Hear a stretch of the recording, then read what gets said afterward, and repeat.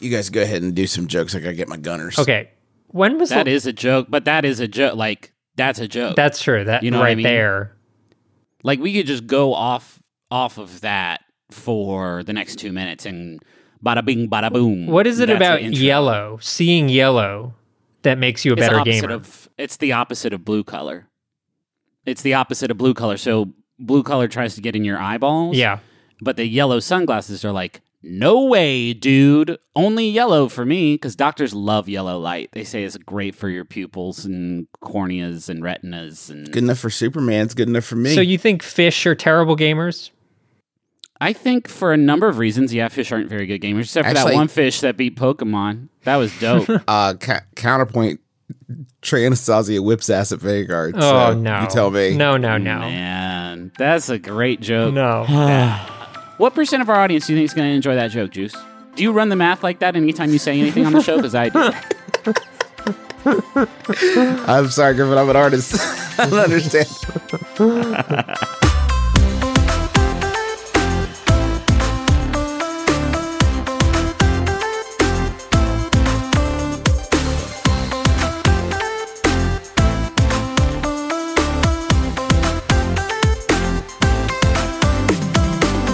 My name is Justin McElroy, and I know the best game of the week. My name is Griffin McElroy, and I know the best game of the week. My name is Christopher Thomas Plant, and I know the best game of the week. My name is Ross Frushing, and I know the best game of the week. Hello and welcome to the Besties. It's a video game club, and just by listening, my friend, you are a member. Today we're going to be talking about the latest and greatest in-home interactive entertainment, today that will take the form of a new release from Drinkbox. Nobody Saves the World. But Chris Plant, what is Nobody Saves the World? Well, this week we're actually doing something a little different. Instead of talking about the game, we're just going to jam band our feelings to the game the whole time. A little fish that's so style. cool. Yeah, it's That'll going to be be good. great. You didn't think I was going to talk about Fish and Grateful Dead? You know I want to talk about that. That's all I want to talk about now. I left my djembe at home. Fine. Nobody Saves the World is the new game from Drinkbox Studios. You might know them as the developer of Guacamelee and Mutant Blobs from Outer Space, which I believe was talked about on one of our very first episodes. This game is a kind of a Diablo dungeon crawler kill and loot type of game, except, and here's the big twist, you can play as lots and lots of different characters, like a slug or an egg or a magician. And y'all, it's fun as hell. I can't wait to talk about it. Me neither. In fact, let's not wait. Let's wait briefly while we sell things and then come back and stop waiting because we'll be... Y'all, you already know how much I love our sponsor of the week, Rocket Money. They make it so easy to get your personal finances on track, and especially stop worrying about all these subscriptions that you have that you don't necessarily need. Keep the ones you want, get rid of the rest. Here's how it works. Rocket Money is a personal finance app that finds and cancels your unwanted subscriptions, monitors your spending, and helps lower your bills. They'll even try to get you a refund for the last couple months of wasted money and negotiate to lower your bills for you by up to 20%. All you have to do is take a picture of your bill, and Rocket Money takes care of the rest. That might sound too good to be true.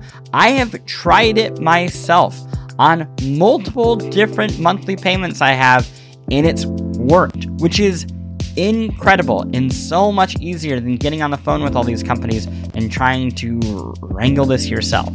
Rocket Money has over 5 million users and has helped save its members an average of $720 a year, with over $500 million in canceled subscriptions. So, cancel your unwanted subscriptions by going to rocketmoney.com/besties. That's rocketmoney.com/besties. rocketmoney.com/besties. I just also want to mention that Drinkbox did Severed. You guys remember I Severed? love yeah. Severed. Yeah. Great game. That was so cool. That was a cool game. What a It's great on- studio! What a great studio, man. They're great. And you know what? I feel like they have sort of like been off the radar for a little bit. And they're one that I always really, really liked. And I'm so happy to see them doing stuff again. I was not the biggest fan of Guacamelee 2. I think we talked about it here, I'm pretty sure. But it's been 4 years since Guacamelee 2, and now they're back with Nobody Saves the World. And guys, I'm wild about this one. Yeah. I gotta It's say, pretty fun. it's really, really fun. So okay, it's the like most sort of like basic premise, but you are the titular nobody who kind of pops up out of nowhere with no memory of who you are or why you're there or any of that. All you know is that there's this wizard that has gone missing and this threat called the Calamity that's trying to destroy the world. And you, at the very beginning of the game, come into possession of this magic wand that lets you transform into other characters. And the first is like a mouse, right? And so the mouse has the ability to poison enemies by biting them. And he's also got this consume ability that lets you heal yourself by attacking enemies, right? And then you have these little quests that involve those abilities. And then as you complete this quest and level up, then you unlock other forms. And that sort of branches out in not technically a skill tree. It's sort of a... You unlock more forms just by doing these quests, and then that's where you get new powers, and the progression of the game sort of comes from that, basically. And the powers and the characters are all like drastically different. Yeah. I mean, like feel completely different. Yeah, I when I started playing this game, I played for like the first hour, and I was like, yeah, it's cute. Like, I like the art style. It's cute. It's very lighthearted, but I was not immediately grabbed by it. And it wasn't slow. until I started unlocking more of these like very diverse, different classes, I guess you would call them, that it started clicking for me. And the one that was like the game changer, and then more interesting ones came after that, was the horse. You unlock a horse class where you're just a horse, and his horse abilities are you can kick with your hooves and you can run into things, and those are his horse abilities. But it was something so bizarre about, I'm so used to seeing like a knight and like an archer, and those are in the game, but just like you're a horse now brought me a lot of joy. You have to move backwards with it. Like, yes. the gimmick is like the horse's kick is very powerful, but it goes the wrong direction. Yes. There's also, as soon as you unlock the horse, you get a sub quest to fall in love with another horse. Yeah. Which happens immediately. Like immediately, and it provides like this narrative dialogue of like, you've never felt this way before. Like it really paints a beautiful horse on horse love picture. But it doesn't paint a horse on horse love picture. I should be clear. With words. For everyone, probably. But what we haven't touched on, and what I think is really the thing that makes this game sing, is as you unlock more forms and you level up, there's like 4 ability slots and then 4 passive slots. And each form has like one attack that's locked to them, right? So I'll use the Magician, for example. The Magician can use a card attack and basically like shoots out a card and it attacks the enemy and refills your mana, right? And then the second thing he unlocks is a ability to like pull rabbits and tigers out of his hat to attack your enemies, like working independently as familiars. But as you go on, you unlock, I'm trying to think of the best one. Oh, the zombie. The zombie is a perfect example of that. Yeah. The zombie. So with the zombie, you can then bite enemies, and there are tons and tons and tons of enemies on screen. And once they've been bitten and they get killed, they get replaced by zombies that work on your side, and their health quickly declines. So say that you've already released, 5 or 6 bunnies and tigers as your familiars. Now you also have 15 or 20 zombies on the screen, and the entire stage is a war between this army of zombies, tigers, and bunnies versus whatever enemies are coming your way. It's wild. It goes from this Diablo style action game to a very pared down Dynasty Warriors. Where you're because then you get an ability where you can heal your familiars, right? So then it's like, okay, well, I can use this card attack to heal my familiars, and all the abilities swap out with all the other ones. So The necromancer has chain lightning that will heal familiars. So you can give the magician chain lightning and zombie bite, and then he's just like walking around this huge army and healing them with all his like magic lightning. In individual dungeons, some of them have qualifiers like heals that you do also heal enemies. And then individual enemies also have these wards, which are like specific barriers that you need an element like light or dark or force or whatever to defeat. So it's like each dungeon is sort of this question of like, what is the best, like most optimal setup that I can do? What character will absolutely like is perfectly tuned to demolish this? And you can also switch on the fly between 8 of your forms. There's many more than that. Did any of you have like a favorite setup that the game just really clicked when you were playing that type of character? I don't think I got to the zombie, so I was still a little bit earlier than you guys, but just mixing the horse with the rat strong man? I think I was. Oh no! I was mixing the poison dealing of the rat with the horse charge, and that sort of combination makes me think that this is a game where, you know, we look at a game like there's a lot of looters like Diablo or even Borderlands where a lot of attention is placed on balance and like, oh, I want to make sure that like each of the classes are balanced and it's fair and you have a reason to play this class over the other class. And this game sort of throws all that out the window to the point where your creativity allows things to get very overpowered very quickly. And that is very rewarding as a player. Like, it's fine. Like, I don't think they want people to be playing it's not a living game. It's not going to keep going forever and ever. But this allows people to like have a lot of control over their experience. And, you know, that's not even mentioning the online play, which allows for co-op, which is, right. You know, you mix two of those player created classes together and it starts getting even more bonkers. I would say, though, that imbalance element is a blessing and a curse, because I really enjoyed like finding which mixes worked the best, but at the same time, there were a few times where I felt like, well, I need to play this class either to get more of the, you know, star points that you use to unlock new dungeons and stuff, which is like the sort of major gates in the game. As you complete those missions, you get those star points that you need to unlock different dungeons. And sometimes I felt like, well, I need more star points to do this, and you know, I haven't at all played as this guy, so I'll be able to complete a bunch of missions a bit quicker than grinding out a bunch of stuff on a class I actually like. Or like the class I've got now sucks, but by getting it to rank B or whatever, I can unlock a class I actually want to play.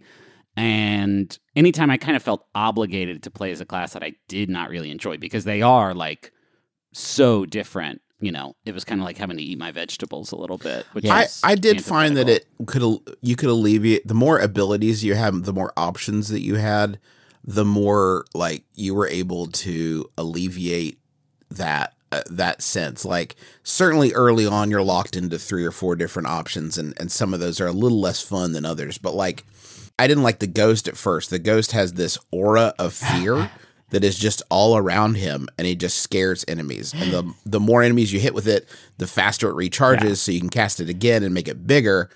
Which and then your opinion of the ghost, I'm assuming, changed a lot.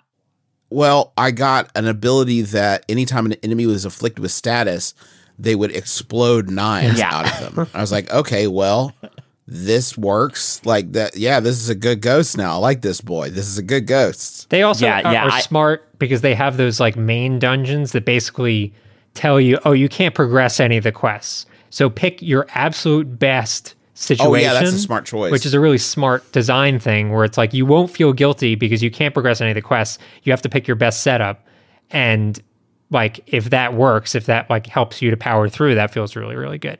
Yeah, I agree with Griffin for the beginning of the game, and I think that's the beginning of the game just in general. I think the first 2 to 3 hours of this game, they're not bad. They're where I would most definitely play co-op if you can, just to kind of learn the ropes. There's a what is it, arrow shooter? Oh my gosh. Archer, Ranger. Archer, thank you. But that character isn't especially fun, and it happens to be one of the first ones that you get. And yeah, the grind is slow. But I had the same experiences as Hoops. I really enjoyed the grind of, okay, I have, half my characters are level B, but the other half are like D or C, and I need to get them all on the same playing field. And I spent like an hour in a more advanced dungeon where there's just tons and tons and tons of enemies, and it would take like a couple minutes to get each individual one upgraded, just because there was just so much on the screen that you could meet whatever, like the quest goal of, hit 100 things with slow or hit 50 things with a confetti bomb. I think in a similar vein to like me not loving the feeling of having to play a class I didn't really enjoy that much, the progression, like the unlocking of quests, which are required to rank up your different classes, like it is kind of impossible to just focus one, especially in the beginning of the game, because there's like, you'll unlock 3 or so quests every time that you rank up. And then once you hit rank C, like you don't get any more quests until you play more of the game. So you can't just say like, I'm going to get this dude to fucking rank A right now because I love playing as the rat. You can't really do that. That seems more like a feature than a bug, though. No, I know. That's what I'm saying. It is a positive and a negative, right? Because the game would be less fun if you did that, but that sort of min-maxy level of your mind, you kind of have to turn off. It's also frustrating when you like early on, there's like a puzzle or like something in the map that looks like a nest, right? And so you're like, oh shit, okay, well I have to get rat to rank B to unlock the egg, which I bet will solve that puzzle. But you can't do that yet because you don't have enough quests available to you. Which is, I don't know. It feels like a little... That's Metroidvanias, right? Like where you see the thing that you need to solve, and then you just need to remember it for later. Yeah, the nest puzzle is really hard, though, because you have to take the egg and put it in the nest. Yeah, and then a big bird comes and sits on you. And that is the only way the egg can rank up is to be sat on by 5 different giant birds. And his shell cracks a little bit each time. And he has to unlock the final form, which is dragon, he has to be S rank. So you have to like find I guess you have to find 5 different nests to get him fully leveled up. That is the one that I have not unlocked. I've unlocked all the other forms. I just before we started got Necromancer and Robot. Nice. And Robot's great. He's armor plated and just has a giant drill and shoots rockets. Like talk about feeling like overpowered. The Necromancer casts a pentagram basically and revives corpses as demon servants.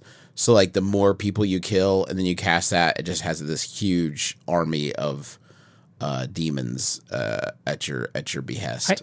I did want to also mention the studio has gotten better with colorblind accessibility for what it's worth. If that's a concern of yours, I played Guacamelee, and in Guacamelee, there were a lot of enemies that you fight that have like shields where you have to attack a certain way to do any damage. Everything in that game. And that's yellow, red, blue shields. Right, exactly. And that's true in this game as well. There are enemies where you need to attack with blunt damage or whatever to break their shields. But they have added these icons above the heads that are colored, but also have like very specific art that indicate what damage you should be dealing. So I don't have to like... Literally, when I played Guacamelee, I was like, I'm going to try every attack until their shield breaks, because that was the only way I knew for sure. Oh, man. Yeah. That's a bummer. What do you all think of the humor of this game? Because I find it's very early internet Flash cartoon, which I guess is kind of what I think a lot of their stuff is. It's very on brand for Drinkbox. Yeah, I enjoyed it. It's not overwhelming, and I appreciate that. Where like there's a version of this game. Man, I wish more people had played Death Spank and were still alive. So if I thought the same thing. It reminded me of Death Spank. You're right. If you said Death Spank, Death Spank's the evil version of this, right? Like, right. Death Spank's like, oh, I picked up bacon and he gave me energy. Like, yeah. Like it's not constantly silly and irreverent, but like the character interact, like after about 20 hours in, I met a knight who was like, "Hey, it's good to see you." You're like, "What?" He's like, "Oh, you don't remember me?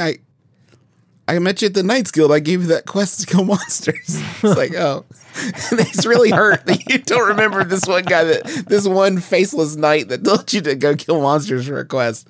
But that kind of stuff. It's silly. There's also some like, it's not particularly like sweeping, but there is some interesting stuff as you go through with the main narrative. Like there's some interesting like, not thematically, but like some interesting little twists that you come across. One of my favorite missions was you meet a group. You eventually have to work for all the different like classic D&D classes of like the knight, the magician, the thief. And when you meet the Thieves Guild, one of the quests they give you is to rob a dagger store. And you go there and the guy is like, "Okay, here's what I need you to do. I'm giving you $20." And you're like, "Okay." And he's like, "And there's a sale on knives for $5 each. And I need you to get me 4 knives." And you're like, "Wait, what? Like, how's that theft?" And he's like, "The sale is 1 per person. So I need you to look different to the guy every time you buy a knife." But there's actually a little bit of challenge there because he only will serve certain, like, he doesn't serve rats, for example. So, like, you can't go in there with your rat forms. You have to figure out the forms that will work in the store. It's a clever. You know what? This game is just good. Good music too. Jim Guthrie did the soundtrack. Yeah, it's really catchy stuff. You don't mind hearing it. Yeah, he uploaded it to YouTube yesterday too. And if you want like a taste of it, I recommend "The Ballad of N," which is the 19th track on the soundtrack, and you can just search Jim Guthrie "Ballad of N." But yeah, dude, it's just we so should mention, talented. by the way, this is on Xbox and PC. Steam PC. I played on PC. Switch would be holy shit, yeah, perfect for this. Yeah. But I don't. I'm Also, sure it Game will Pass happen. on Xbox. It is on Game Pass, yes, Yeah. and PC. I think there's a certain type of gamer, and I would count myself along these lines, that like loves a Diablo action RPG like that. I feel like you need to shut off those expectations a little bit once you start playing it, because it has it looks like one, but it doesn't. There are a lot of things that kind of set it apart from the specific type of grind that those games kind of require. It's just you gotta not expect that min-max, like really very hardcore style of game, because it is something different. It's good what it is, but if you go into it expecting like a very straightforward, get the numbers bigger style game, like you are going to be a little disappointed. Yeah, in a way, it's actually more complex than a game like Diablo, where I play Diablo and I get to a certain point where I just like kind of steamroll everything. I just run in with my OP setup and whatever. But here, because it does require you to mix and match abilities and like change up your strat depending on what the dungeon is calling for, I think it to some extent requires a little more thought process there. Yeah. I actually really liked, in terms of like grinding versus a Diablo game, like this game, I very rarely did I like just grind for grinding's sake.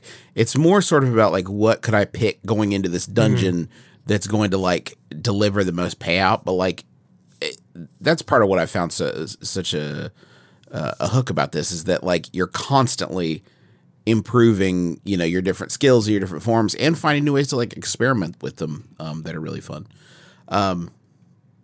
This is a great game. I don't know. I really, really like it. And I think that I'm so happy to see Drinkbox, who was here with us at the beginning of the Besties. Sticking with us. Yeah. You guys gonna take a break? Let's do it. Come back and talk about other stuff. Okay.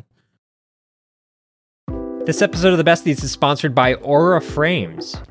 All right, so you know there are a number of people in your life that are not necessarily the most technologically savvy. I'm sure immediately names jump to your mind. Those are the sorts of people that you would say, oh, maybe they would want a digital picture room in their house, but they wouldn't necessarily be able to like set it up and get it working and add new pictures and stuff like that. That is where Aura Frames comes in. It's a digital picture frame that allows you to basically upload any photos that you have directly to the frame. You don't need them to do any work. In fact, you could even set it all up before they even open the box. You have the account set up, you just have to connect it to their Wi-Fi, and once that's done, everything happens over the internet. So you can add new photos, you can do whatever you want, and it all works completely smoothly. I set it up for my grandmother, who's 95 years old. I set it up for my mom, who's 70 years old, and they both love their Aura frames, and they love seeing the pictures and new photos of the family, all being added without them having to do anything. So I'd highly recommend it. I'm really, really happy with it. And right now, you can save on the perfect gift that keeps on giving by visiting auraframes.com. For a limited time, listeners can get $20 off their best-selling frame with code BESTIES. That's AURA frames.com, promo code BESTIES. Terms and conditions apply. You go get a phone, you just want a phone, talk to your friends and family, you're not asking so much. Then you get these contracts and you get ripped off because they've got all this fine print, little details, and all of a sudden they're sucking money out of your pocket like some sort of digital leech. You know, the contract may sound good up front, but there's always some sort of catch. You know who's not going to do that to you? Not going to pull that nonsense? Mint Mobile. Their wireless plans, there is no catch. $15 a month when you purchase a 3-month plan. Mint Mobile's secret sauce is that they cut out the cost of retail stores and pass those savings directly on to you. You want to pay hundreds of dollars for, like literal hundreds of dollars for your wireless plan? Or do you want to have a nice, easy solution, save some, put the bucks back in your pocket, pay $15 a month? Say bye to your overpriced wireless plan's jaw-dropping monthly bills, the unexpected overages. Sound familiar? To get this new customer offer and get your new 3-month unlimited wireless plan for just $15 a month, go to mintmobile.com/besties. That's mintmobile.com/besties. Cut your wireless bill to $15 a month at mintmobile.com/besties. Additional taxes, fees, and restrictions apply. See Mint Mobile for details. So I thought, because it's the biggest video game deal in history, that we probably should talk about the elephant in the room, and that is Activision being potentially, not yet, but on its way to being bought by Microsoft. Is it? Yeah, is it still up in the air? I mean, it needs to get FTC approval, which I think will happen, but not guaranteed. Yeah. Not guaranteed. Likely. Yeah, and I think it's set to close in the summer of 2023. So yes. These things take time. Yeah, sure. Hey, this is a weird deal, right? Fresh, how much was it? $70 billion? I think it was $68 billion with a B. Why not? Okay, it was like $68.7 billion, I think is the exact number. Why not add an extra $0.3 billion in it so we can at least like have a larf, you know? Oh, that would be nice. So we can at least like when we refer to this deal be like, yeah, man, you know how much I paid? But they couldn't give that to us, could they? No. Fresh, do you think this is good, bad, neutral? Well, okay. So I think for Microsoft, it's very smart. Makes total sense. They had a shitload of money just sitting around. Like, I think last I heard, they had like $150 billion of like a war chest that they've been sitting on. And so for them to do this and continue what they started with Minecraft and Bethesda and those acquisitions, to continue down that road of another enormous publisher falling in line with Microsoft, totally makes sense. Is it a good thing? I certainly have worries about the idea of like there being 3 video game publishers in the world. Yeah. But that's sort of the end game of capitalism, so I don't know how we stop that. Yeah, it's hard to say because, I mean, on paper, the like major platform, like, you know, hardware platform holders like Microsoft, Sony, and Nintendo have a, I guess, mixed track record when it comes to publishing indies and providing support there. Usually I feel like they have to have proven themselves in the field of battle before they will receive money from one of these teams. But it's not like Activision and EA or Activision Blizzard was like pumping out the indie jams. They basically just had kind of the 3 games. Yeah. And now those are Microsoft's games. Well, and they were also like not in a good situation. No, Yeah. Pretty much. Yeah. I mean, with the sexual harassment lawsuit, gender discrimination lawsuit, Activision. I mean, part of the reason this deal went through is that Microsoft got a sweetheart deal because the valuation of Activision had been cut pretty hard. Yeah, that's the thing that, like, I'm curious what the FTC will say here, right? So I guess for people who don't follow the brand names, Activision Blizzard King is the full company. They own... That's great. I always forget about the King part. And King makes the most money. It's huge here. Yeah, I think it's a big part of this deal. But they make Call of Duty, World of Warcraft, StarCraft, like Overwatch, Diablo, gobs and gobs and gobs of stuff. Yeah. Candy Crush. And Candy Crush. Yes. Oh yeah, King makes like every mobile game that makes money basically. Yeah, okay, so what's weird about this for me with the FTC is Activision was already doing poorly because of all of the evil things that have been done by leadership across its company.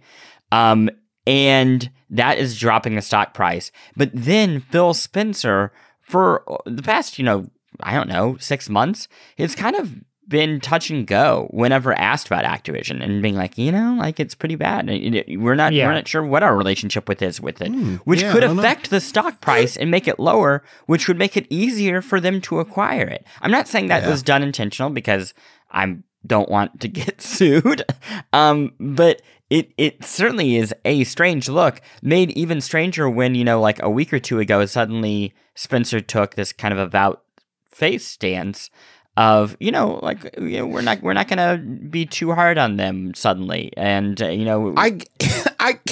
was going to say, I don't know the quote exactly from Spencer. I will say that, like, when everything came out, he was one of the strongest voices against, being pretty direct about Activision and how this stuff is unacceptable. I do honestly think, and I don't think this is a reach to say that the second the deal goes through, Bobby Kotick is packing his bags and going to whatever 16 islands he owns and will never be heard from again. I honestly believe that will happen. That's not to say that fixes all of the problems with Activision, but I do think part of their end game is more or less cleaning house once they buy Activision to not solve the problems, but address them.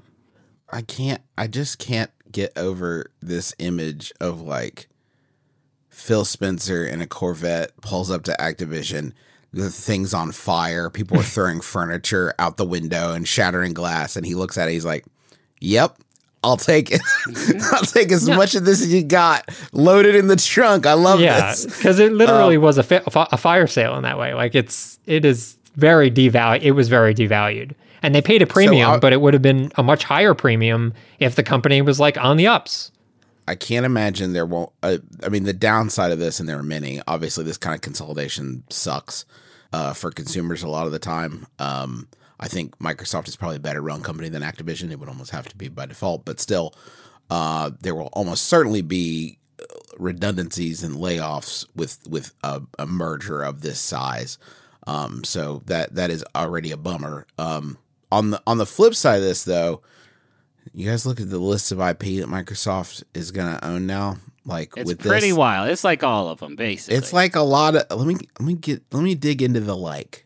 Let me blow off this dusty tone and hit you guys with some old ones that and you tell me the likelihood of us seeing them. Okay, Zork. This? Sure.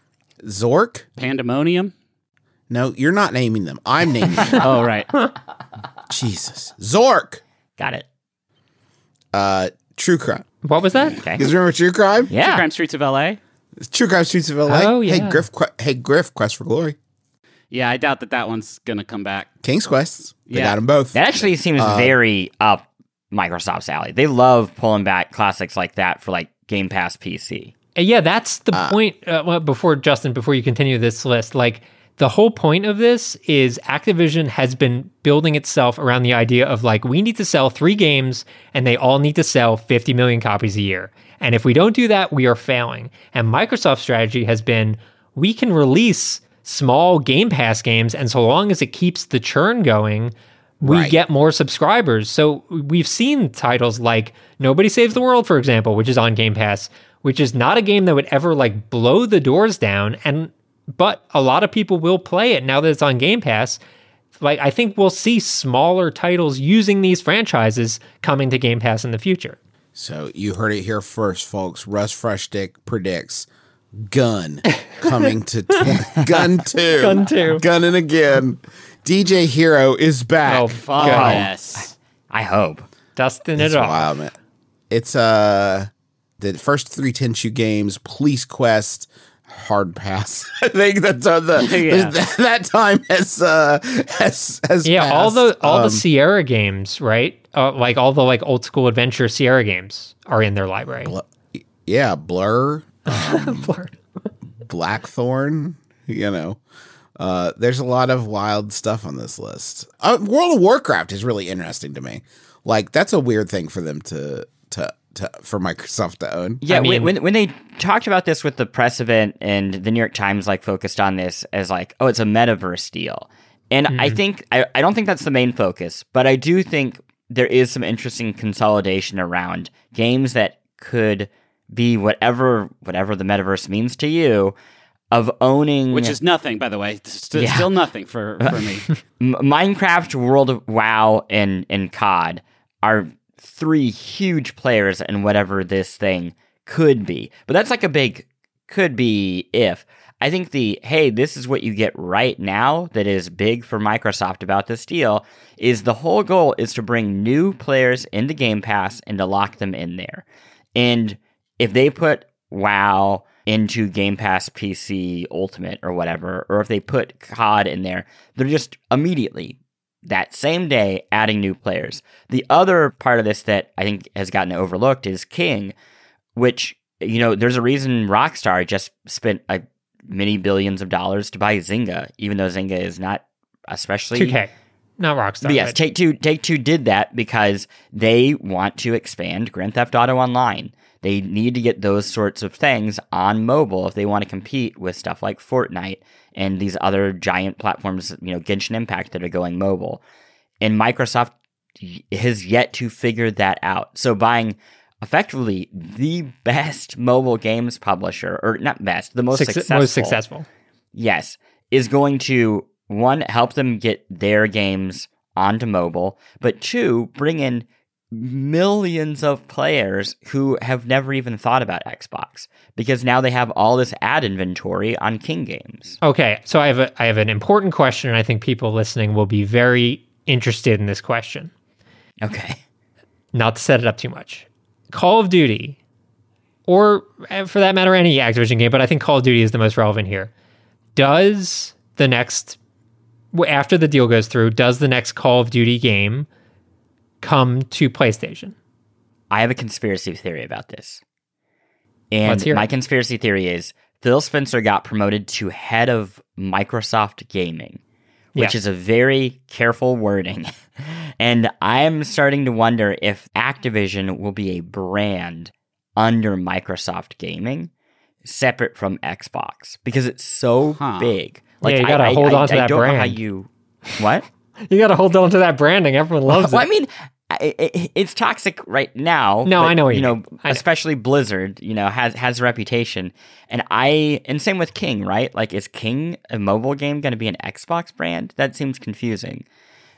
So I kind of wonder if Activision will be a largely universal thing, but a lot of its games will be best on Xbox. Here's where I'll counter that. Although I think it's certainly possible it could play that way.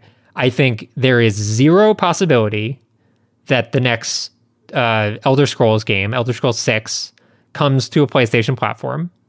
Zero possibility of that happening. And Really? Yeah, no, they haven't announced that, but I would be very surprised. this is the leverage that they need to really do a lot of damage, if they want to do a lot of damage to PlayStation. Right now, PlayStation has no big, super, super popular shooter outside of Resistance Fall of Man. I'm sorry, you're right. Resistance Fall of Man and Call of Duty. And to cut the legs out from Call of Duty for on a PlayStation platform really puts Microsoft at a pretty big advantage and encourages more Game Pass subscribers. Do you know what we're watching right now? If that's true, because I think you might be right. We're watching Phil Spencer join the NWO. Like, this is his heel turn moment where, he's like, hey, we just want every game available on every platform, go where the player is. And then he's like, yeah, we want every game on every platform except for our enemies. Like, that would be... But I feel like this kind of thing, I feel like it used to happen a little bit more. And maybe not of this scale, of course, but like this kind of like shrewd console war-like behavior, right? This is one of the more, I would say, aggressive actions that like any of the big players have made in quite a while. But like, I don't know, has PlayStation kind of been sleeping on it? Have they like really done any? Microsoft is obviously like was behind coming into this they were very behind. Generation, and came into this generation also not necessarily being as successful as the PlayStation 5, but they're not really doing much with that, are they? Like, they're not really making those kinds of acquisitions. They're not like... Well, Sony had the studio support that Microsoft did not have. So Microsoft has bought its way into having that depth of a studio like bench, whereas Sony already had that. But like, what are they doing with that right now? Like, what was the last big... And, this may be me misremembering, but like, what was the last big first-party Sony game that came out that like really... Ratchet, probably. Ratchet and Clank, but did that really like blow the fucking house down? Like, I don't think so. I mean, Last of Us Part 2. Well, Last of Us Part 2, I guess, is a good. But that's a year and a half ago. At this point. Yeah, well, I mean, but also they're not able to sell their hardware right now, and there's been a pandemic. So this is why I think I mean, you could think about this in the short term, and I think in the short term they could very much hurt PlayStation with this. Although, I mean, PlayStation's been doing fine selling the PS5s. Still can't get those. But like, this is preparing for a world where hardware is beyond an afterthought. They know, Microsoft knows that and they have the war chest to act on this, that like the future is what IP do you own. And like, I think there's a possibility that Microsoft would love to be freed from the business of hardware and like and all the supply chain issues inherent to that, and just like have this library of IP that they own that you pay them a monthly service fee for. That's true. Yeah. I would not be completely shocked if by the end of this generation you can play like the Xbox library on PlayStation. Well, and I think that's this leverage that they have, because Sony would never... They have the juice to do it now. They would never do it before this, and now there is a possibility where Phil comes and knocks on Sony's door and is like, hey, you sure you don't want to put Game Pass on PlayStation? Are you sure? Right. And that's a great point, Hoops. And like a good way of thinking about it is like Netflix would never release Netflix exclusives on Hulu. In the future, when there's the PlayStation streaming services and the Xbox streaming services, we won't see that. What I could see is, okay, if you want to get it for free on the streaming service, it's going to be on Xbox Game Pass only. And then a year later, if you want to buy it, like just pay for it directly on other platforms, you can do that. Right. It's all very interesting. It's all bad. Let's agree on one thing. Mm-hmm. It's all bad for the consumer. Yeah. Well, oh my God. Did you see the story that came out like shortly after this was announced of like longtime WoW players? Like, what's in it for us? Like, we've stood by you guys and played your shitty games. So as long as it's been shitty, what's in it for us? We deserve a class action No, settlement. just give them a And it's mount. They'll be fine.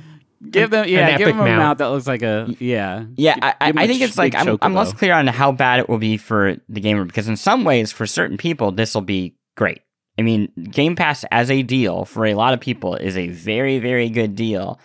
Whether or not that means you get as creative games or you get more smaller games or medium games, that's a big question. And how this is for developers, especially developers that aren't under this giant money umbrella, that's where it gets super scary. I worry about so like if you have a Call of Duty coming out next month that's exclusive to Xbox, do you need to pay somebody for a Nobody Saves the World? You know what I mean? Like, I think Netflix got into this arms race early on where they way overspent without realizing that, like, you know what, we don't need these smaller things are not keeping people around, you know, like we don't need our. Well, I think you definitely do, because I mean, look at Netflix now. They still release, like 30 things a week. Yeah. Sure, they're not making as well. Actually, they're probably making more artsy stuff now. It's just drowned Microsoft out can't in afford everything a else. down month in Game Pass because you would lose subscribers that way. So the fact that every week you're seeing new shit happen, that's encouraging people to stick around. And the only way to keep that cadence up is to constantly be releasing small and big things. See, I don't necessarily agree, because I think that the metaphor is different, because I don't need access to my House of Cards season 2. Oh, that's where it really gets good, though. Yeah, man, that's where it really gets fired up.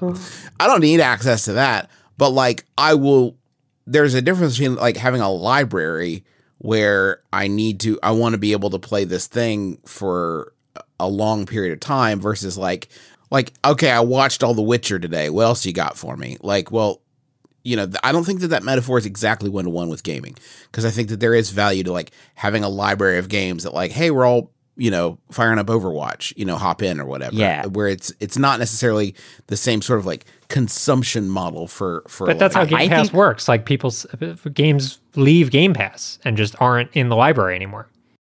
Yeah, I also think Microsoft doesn't want you to be hooked into just one game. From what I understand, the data already shows that they see people trying more games if they're just playing Game Pass than if they were playing otherwise, which is not surprising. What I think we'll see, I don't know, in a year, 2 years, 3 years, is them creating meta games that motivate people to like switch between stuff. And this is a thing that we saw Stadia say that they were going to do-ish, where you could, skip right to the level 3 boss and play that, and then go to a different game and finish this race, and go to another game and finish blank. And that's the stuff that when we do get to the cloud gaming phase of this, where you can just auto-load stuff, is going to be interesting when you have a platform that lets you just hop between game moment to game moment to game moment. And I think they want to do that because they do know, sure, when you are really hooked on Fortnite, you're really hooked. But once you fall off, you're done. And they need to make sure that like you have something else that's going to catch you and keep your attention once you're off whatever your favorite thing of the month is. This is an idle thought because we need to move on, but I did want to ask you all. There was a big phase about a decade ago where everything was episodic. Oh yeah, if you remember, yeah, Telltale and I guess even like more like 10 to 15 Half-Life. years ago. But like Half-Life is a bad example, but like episodic gaming was like a big thing, and everybody moved away from it for various reasons. Do you feel like this kind of model, like the sort of like monthly subscription streaming model being the future, like do you think that's more friendly to episodic gaming? Like, doesn't that serve your purposes just as well if you can release like 5 episodes month to month of Walking Dead versus like dumping all of it in 1 week and people playing? That's what they've been doing with Apple Arcade. So Apple Arcade has like shifted into really supporting games that do these updates, content updates every like 3 months or so. So it's possible. I don't know how they've been doing in terms of subscribers or whether that's maintaining them. But I do think part of the allure of Game Pass is that you feel like you're getting the whole thing right there. So I'm not personally drawn to that, but people might feel different. I don't think anybody really liked episodic. Yeah, well, I think the problem. I think it kind of irritated everyone. Yeah, I think episodic gaming also, it was just bad because the games weren't finished, so you didn't know how long it was going to be till the next thing. We Are OFK is coming out some point this year, which is like kind of a memoir-ish video game about a band that's both real and fictional. It looks cool, but they're going to release an episode every week. So it's like having that cadence, I think, is the bigger win for episodic gaming than, a platform like this. Yeah. Cool. Future of gaming so bright, I gotta wear shades. I gotta wear Gunners. Got Jeff on the show. I got one question that I gotta ask. Okay. Owen asked us, thoughts on Daniel Radcliffe playing Weird Al? I think he'll be great. It's very good. It'll be great. He'll be great. Anybody who says differently is wildly unfamiliar. He's very talented. Mr. Potter, Renaissance and his man. body of work. He's so good. I don't. And- the wig. I don't know. I can't wrap my head around that. What that's going to well, look maybe like. they'll just start with like serious, buttoned up, early aughts Weird Al. Oh, sure. Albert. Albert. Normal Albert Yankovic. I like the idea that you think that Al started in the early aughts. No, I'm saying he switched his shit around to not be like bonkers curly. Yeah, he hair. shaved the mustache. And No, he dude. was more serious. Get with it. I'm sorry. Trying to come at me for my fucking Weird Al knowledge, like I wasn't yeah, listening to he's that. a close friend. He was on our TV show. That's dude. true. Like I wasn't listening to the naughty stuff while I was like at church camp. So Yeah. why don't Oh, you man. check your privilege? Let's get into honorable mentions, shall we? Yes. Yeah, I I want have to not. talk about a show called Peacemaker, which stars Jonathan Cena. Peacemaker is Yeah, how is this? it's really fucking good. really? So, Peacemaker is a direct sequel to The Suicide Squad, which was the James Gunn. Which is an indirect sequel Yes. to Suicide Wait, it's a Squad. sequel? I mean, it takes place immediately after Suicide Squad. How? I'm gonna. Oh, now I have explain to that. watch it. I mean, so if you've seen Suicide Squad, there is a character called Peacemaker played by John Cena. All of the events of this show take place immediately after the events of the movie. I liked the movie. It was not my favorite movie. I think James Gunn has done better stuff, but I liked it. This is not a spoiler to say Peacemaker is a colossal asshole. And I was not driven to be like, oh, I want to see more of this guy. But there is something extremely, first of all, John Cena is maybe the most charismatic person on the planet. So that helps. But also, he's surrounded by this amazing ensemble cast in the show Peacemaker, which also includes Eagly, his sidekick Eagle, who might be the new Baby Yoda of this generation. If you really liked Suicide Squad, or just like Baby Yoda, was the kinda Baby liked Yoda it. of this generation. Have we already moved on from Baby? I hate this little. Green little he's goblin. done. He's off on his own adventure. We'll never see him again unless he's in his teens. So, anyway, Peacemaker's great. It's on HBO Max. You should watch it. I'll go next because I got another thing on HBO Max. Station 11, the TV adaptation of the book. The show is amazing, but it's kind of like recommending The Leftovers, where you're like, I hope you're ready to feel really bad with a little bit of good that makes it all worth it. See, I've heard that because- it's uplifting more than sad, which is why I would be willing to give it a shot, because I've more or less put sad TV out of my life, because Yeah. world is already pretty that way. So this show, stop me if this sounds familiar. It's about a flu pandemic that takes over the world in 2019, 2020. And except for in this show, it kills basically everyone. And Good. Cool. Yeah. It's good stuff. yeah. But Sounds fun. and here's where the hopeful part comes. Once you are past that part, the show shifts to being about a traveling theater troupe in the post-apocalypse. And why they are still performing Shakespeare. And it's a delight. That part is great. It's what I wanted The Last of Us to be. I know that in our Last of Us 2 episode, we talked about what I don't like about that game is this idea that like every single human is just can't wait to start Just a killing. huge asshole, yeah. Yeah, and like this, there's danger in the apocalypse, but largely people are good and they're just trying to get by. And yeah, I really like the vibe. The big warning is, one, the first episode is the pandemic episode. It's a hard hang, and two, there are a lot of flashback episodes. So it's not like I can say like, well, just get past the first episode, because that's not the case. You're going to be revisiting the really heavy stuff a lot. But if you do have the stomach for it, I really do recommend it. It's a really beautiful show. Cool.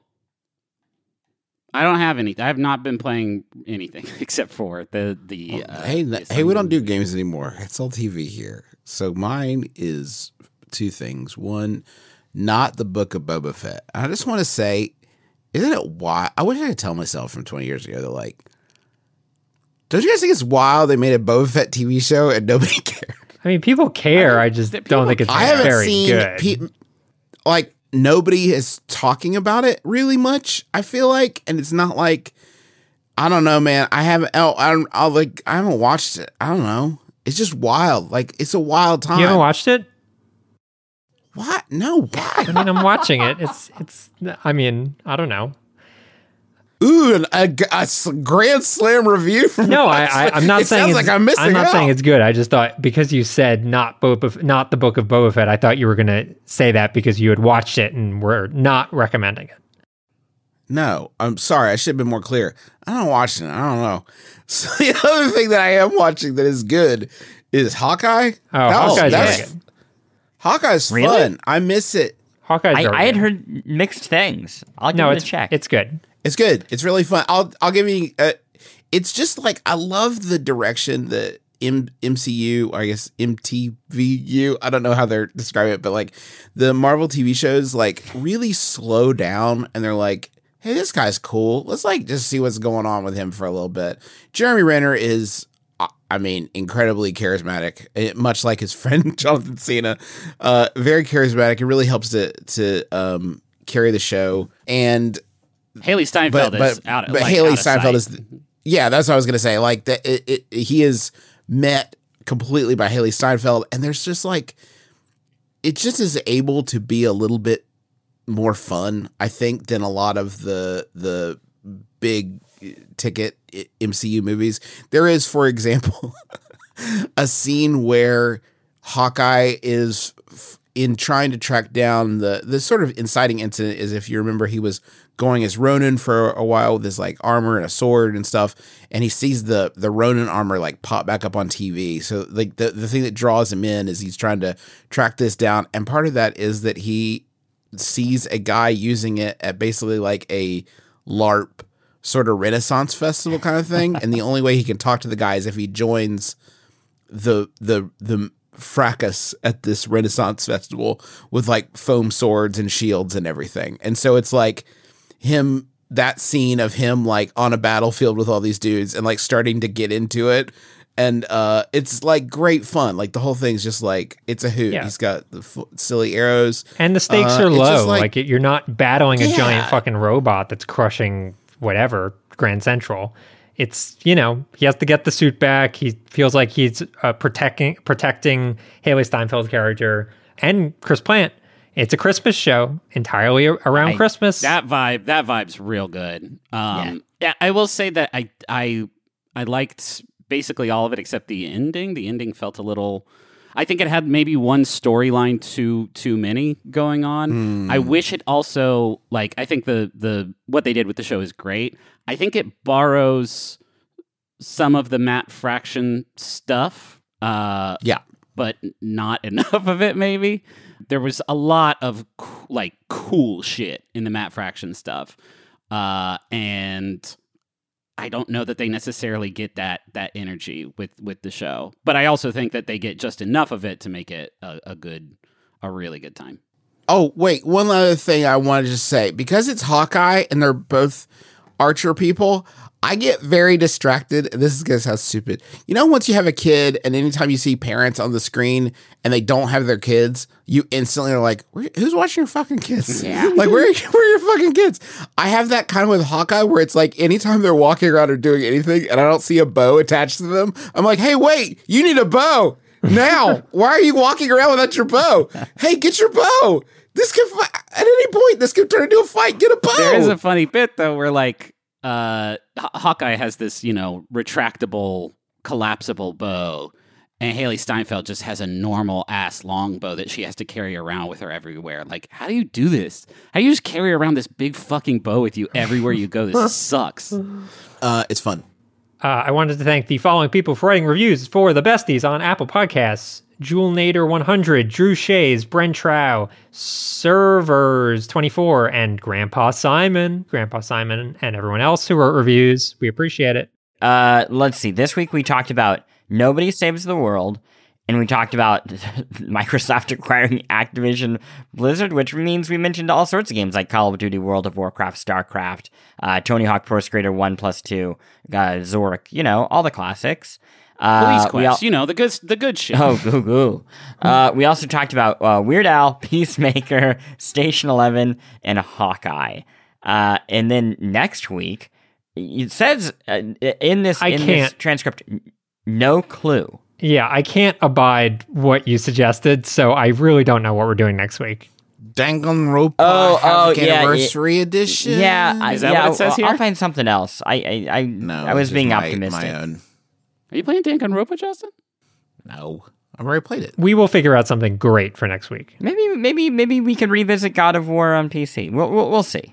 Serious Sam Siberian Mayhem. Oh boy. Okay. Oh boy. I think it's time to go. I don't know. All right, Chess. That's gonna do it for us for this week. Thank you so much for listening. Be sure to join us again next week for the besties. They show the world's best friends pick the world's best games.